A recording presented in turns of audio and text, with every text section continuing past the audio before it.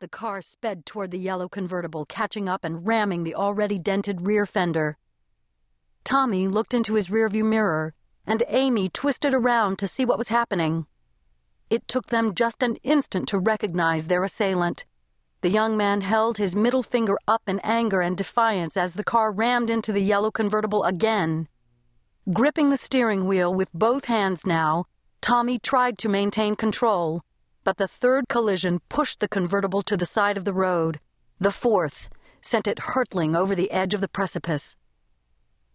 The wheels were still spinning on the overturned convertible as the killer reached in to check Amy's and Tommy's pulses and retrieve the cell phone.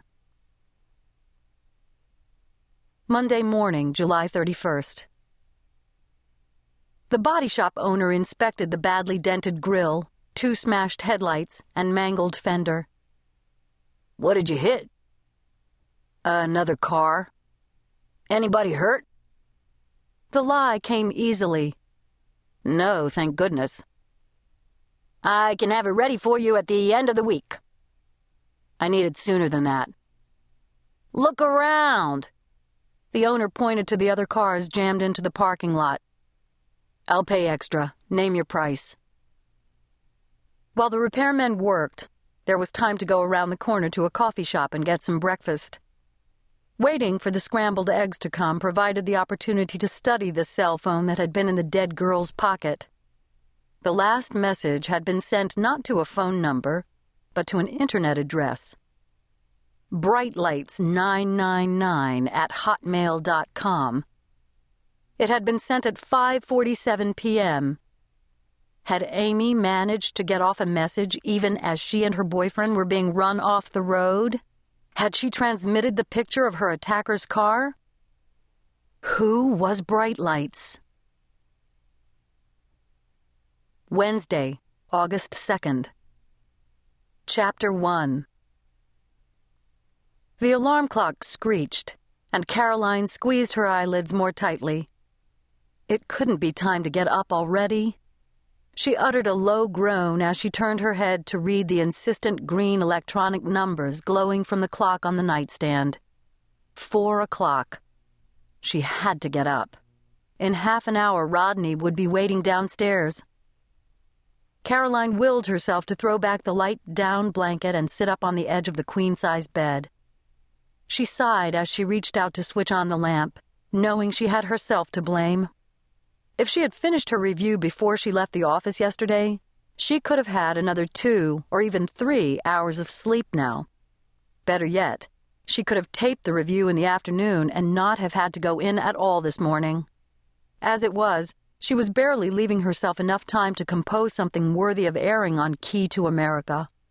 The nation's highly rated morning news broadcast, in the person of its fanatical executive producer, Linus Nazareth, demanded her best.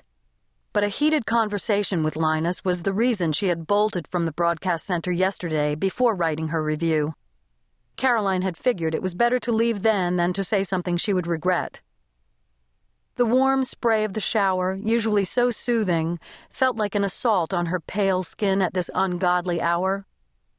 Caroline braced herself as she bowed her head under the needles of water.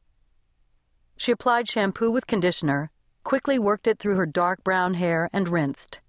Grabbing one towel and wrapping it turban-style around her head, she took another and moved it up and down her body. She didn't wipe the steam from the mirror. If her eyes and face were swollen from the crying she'd done last night, she didn't want to know. But she could thank Linus for it. She was angry with herself now for having let him get to her like that. She didn't even respect the guy.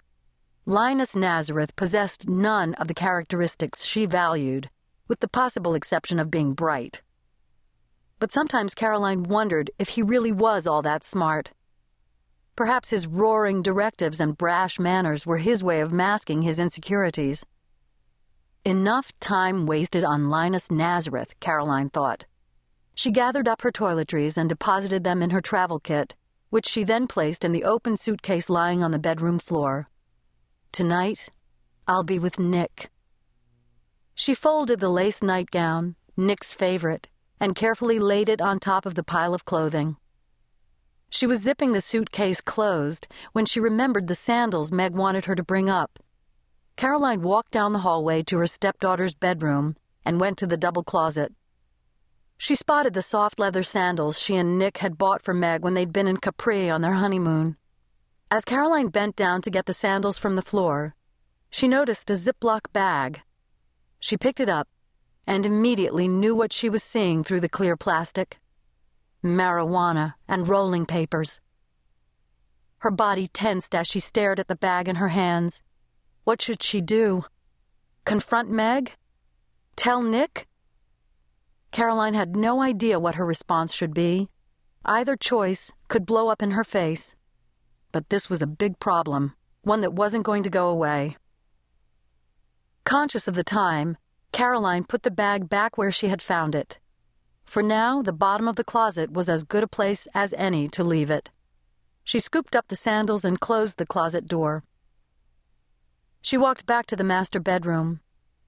Dressing in the violet-colored blouse and white skirt she had laid out last night before she crawled into bed, Caroline slipped on a pair of high-heeled sandals, pulled a comb through her wet hair, grabbed her shoulder bag, and hurried out of the apartment, rolling her suitcase behind her. When the elevator doors slid open on the first floor, she looked across the lobby to the heavy glass doors. The driver was waiting at the curb outside. "Morning." The man smiled as he opened the rear door of the dark blue sedan. "Nice to see you again, Rodney. It's been a while." "Thanks," said Caroline, getting into the back seat as the chauffeur took her suitcase and stashed it in the trunk. Most days, the days she was better organized and less rushed, Caroline took a taxi to work. But in the very early morning hours, it was better, safer, and more reliable to arrange for the car service. As the sedan traveled down Central Park West, Caroline heard the buzzing inside her bag and fumbled around until she found her cell phone. "Hello?" Hey there, sunshine. How's my girl? "Nick." Pleasure registered on Caroline's face as she leaned back against the faux leather seat. "What are you doing up?" I haven't gone to bed yet, my love. Remember, it's only 1:30 here. I couldn't forget for a second where you are, Nick, when I'm wishing you were here with me instead.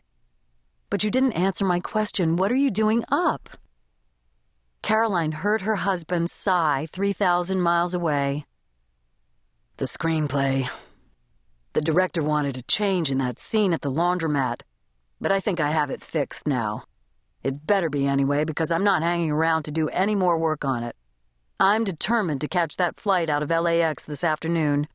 I can't wait to get there. Me too. Caroline lowered her voice. It seems like it's been forever. That's because it has been, Nick answered. These 3 weeks have been an eternity. I miss you. Caroline looked out the car window as the driver turned west on 63rd Street and then south on Columbus Avenue. Well, when you've only been married for 3 months, 3 weeks is a long time. A fourth of our married life spent apart, Nick. What's wrong with that picture? I know, he said. We are going to have to do something about that. But I couldn't get out of this trip, sunshine. You said you understood. I do. But that doesn't mean I have to like it. Caroline watched as Lincoln Center passed by her window. Okay, it's settled. We both hate being apart. Nick laughed. But it won't be long before I'm staring into those beautiful blue eyes of yours. And by the way, what are you doing up so early? I tried your cell thinking I'd leave a message before I turned in. I didn't expect you to answer. I've got a review in the second hour of the show and I haven't even written it yet. Naughty girl. That doesn't sound like you. What happened? At the last minute, Meg called from Warrenstown and asked if I could bring some things up when I came. That daughter of yours has very specific tastes, and I wanted to make sure I got her exactly what she wanted. It took some time. Caroline omitted telling Nick about the pot she'd found in his daughter's room. Nor did she mention the cutting criticism her boss had hurled her way yesterday. She knew she would tell him all about that when they were together, but she didn't want to get into a discussion about Linus over the phone. That was good of you, Caroline. I know how hard you're trying with Meg, and I so appreciate it.